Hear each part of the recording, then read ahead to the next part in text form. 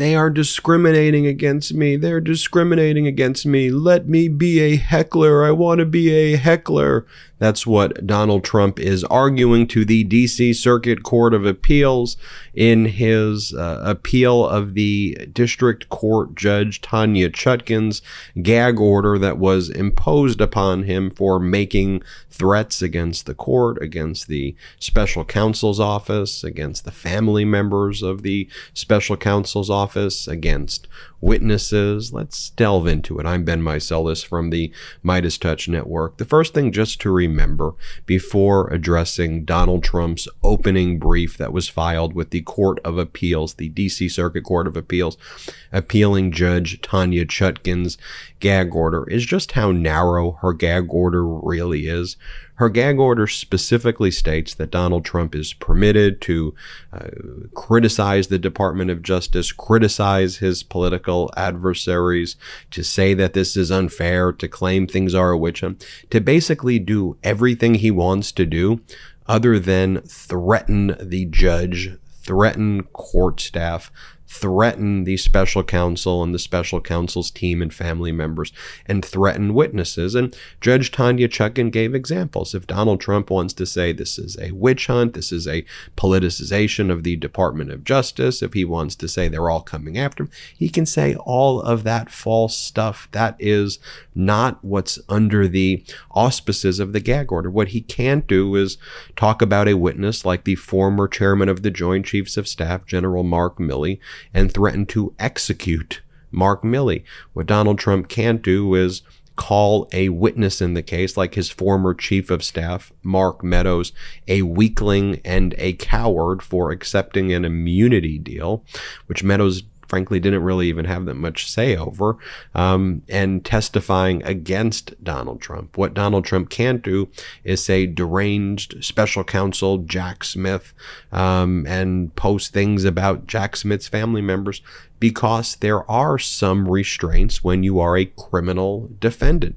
There are important First Amendment concerns, and I don't want to understate that, but when you are a criminal defendant, no one is above the law, and there are terms that are put on your release, and you can engage in witness tampering, you can engage in this conduct.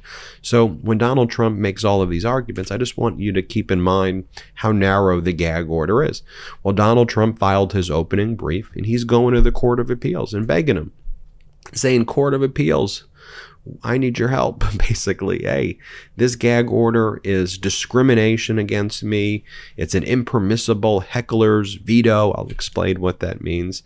This is viewpoint discrimination. I want to be able to threaten witnesses. I want to be able to attack the judge. I want to be able to make the types of statements that I am making. Let's just take a look at the table of contents just so you can see the main arguments that he is trying to make. So the broad argument Trump's making here is that the gag order violates his First Amendment rights, he says. And look, Judge Chutkan as well as Special Counsel Jack Smith have acknowledged that the First Amendment is very important, but it doesn't allow you to engage in conduct that could be otherwise illegal or threatening to witnesses or interfere with the orderly administration of justice. And here are the kind of sub-arguments that Donald Trump makes. He says, the gag order is sweepingly overbroad, but as I explained, I believe the gag order is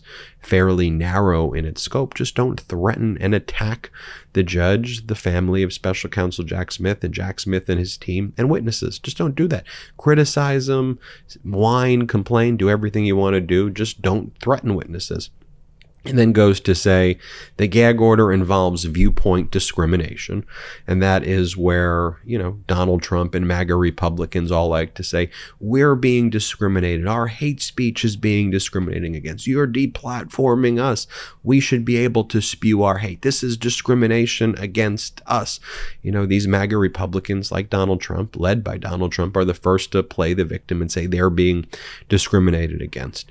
He then goes on to say the gag order shields public figures from public criticism, and that's saying that people like General Mark Milley, or former General Mark Milley, the former chairman of the Joint Chiefs of Staff, and former Vice President Pence and Mark Meadows and others, that they deserve to be threatened. And Donald Trump is trying to couch his conduct to them as just mere criticizing public figures.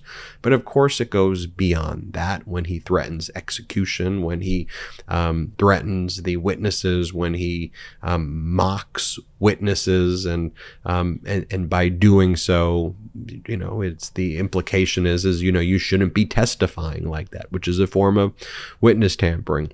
Hey, as you know, I'm going to be a dad, and the importance of having life insurance has never been top of mind until now. That's why I'm so excited to introduce SelectQuote. SelectQuote has helped people save 50% or more by shopping highly rated insurance carriers. They do the legwork and research for you. And SelectQuote is not just for new parents like me, it's for everyone. Listen to this. SelectQuote found a 40-year-old man a $500,000 policy for only $18 a month, and all of this was in minutes.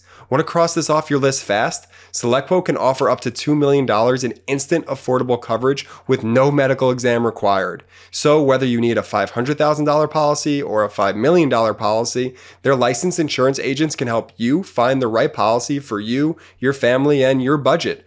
Plus, quotes are completely free and take only minutes. We're all busy, but do me a favor. Take a couple minutes today to get your free quote. Go to selectquote.com. That's selectquote.com.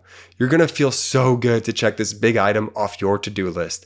Details on the sample rate at selectquote.com. He says that the gag order imposes an impermissible heckler's veto. In essence, he's saying, I'm a heckler and I should be able to go out there and say whatever it is that I want to say. And if I radicalize someone, you shouldn't blame the person who's out there kind of doing the heckling for the consequences that takes place. And I should be able to go and, and do what I want. And just think about that. Like, we're talking about, and this is, I always hate saying this, but it's just the reality, a former president who's saying, you're preventing me from going out there and being a heckler and saying these horrible and horrific things. I mean, it's just so beneath contempt and obviously beneath the office. He goes on to say, the gag order violates the First Amendment rights of tens of millions of Americans who listen to Donald Trump. And so again, it's saying that they, the MAGA extremist base that he's radicalizing, they deserve to hear these threats. They need to be able to hear what he's saying. I mean, you don't get more malignant, narcissistic than that in a legal brief like this. And then it says, gag orders in judicial proceedings require a showing of clear and present danger to the administration of justice. And Trump argues that it does not. He claims that his conduct does not. Look, there's a story in the news today that Fulton County, Georgia election officials have been threatened by receiving letters that are laced with fentanyl. The Judge Tanya Chutkin has been threatened. Special Counsel Jack Smith's life has been threatened. There are people now being criminally prosecuted for listening to Donald Trump's posts and acting on those posts. There is a proven track record, including the underlying reason why there even is the case taking place on January 6th with the insurrectionists, that people listen to what he says when he radicalizes them, and they follow his instructions, they follow his orders, and people die, people get harmed, people are impacted by his words in a way that does pose a clear and present danger to the administration of justice. And if you just go through, and I'm not going to read you, any significant portion of the intro, but let me just read you a portion just so you see the utter gaslighting taking place right here. Trump goes, the Supreme Court has never allowed the government to prohibit candidates from communicating relevant information to voters during an election. Okay. There's never been in the history, and Special Counsel Jack Smith has said this in his briefs before, you know that from the reporting that we do here, in the history there's never been a former president who's engaged in this behavior. There aren't candidates who behave like this.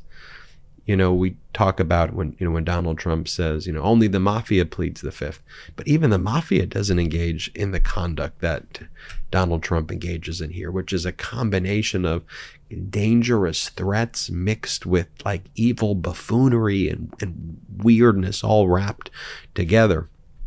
And then Trump argues, accordingly, no court has ever imposed a gag order on the political speech of a candidate for public office, let alone the leading candidate. On October 17th, the district court entered a sweeping prior restraint on the speech of defendant appellant Donald Trump.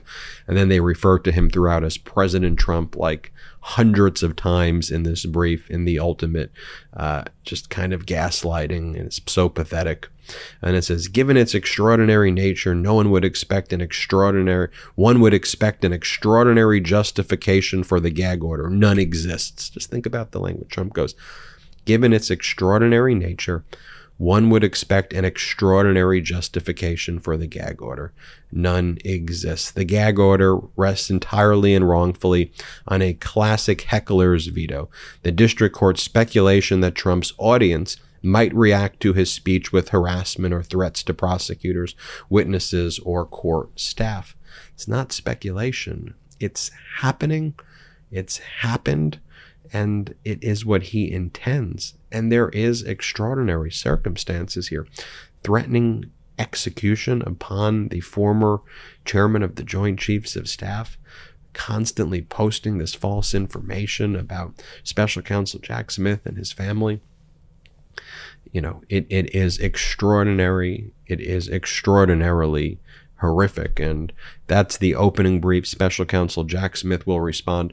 You'll recall the panel is made up of 2 Obama appointees and 1 Biden appointees, the 3-judge panel in the D.C. Circuit Court of Appeals. And it should be rolled on in fairly short order. Then I think we will potentially see, regardless, an appeal to the United States Supreme Court, but we will keep you posted there. And be prepared. Donald Trump's about to file a barrage of other appellate documents for all of these other motions that he's filing. The trial's scheduled for March of 2024, and Donald Trump's going to try to do everything he can to try to move that trial date. We'll, of course, keep you posted here on all the developments on the Midas Touch Network. Hit subscribe. We're on our way to 2 million subscribers. Thanks to your support, and have a great day. Hey Midas Mighty, love this report? Continue the conversation by following us on Instagram @MidasTouch to keep up with the most important news of the day. What are you waiting for? Follow us now.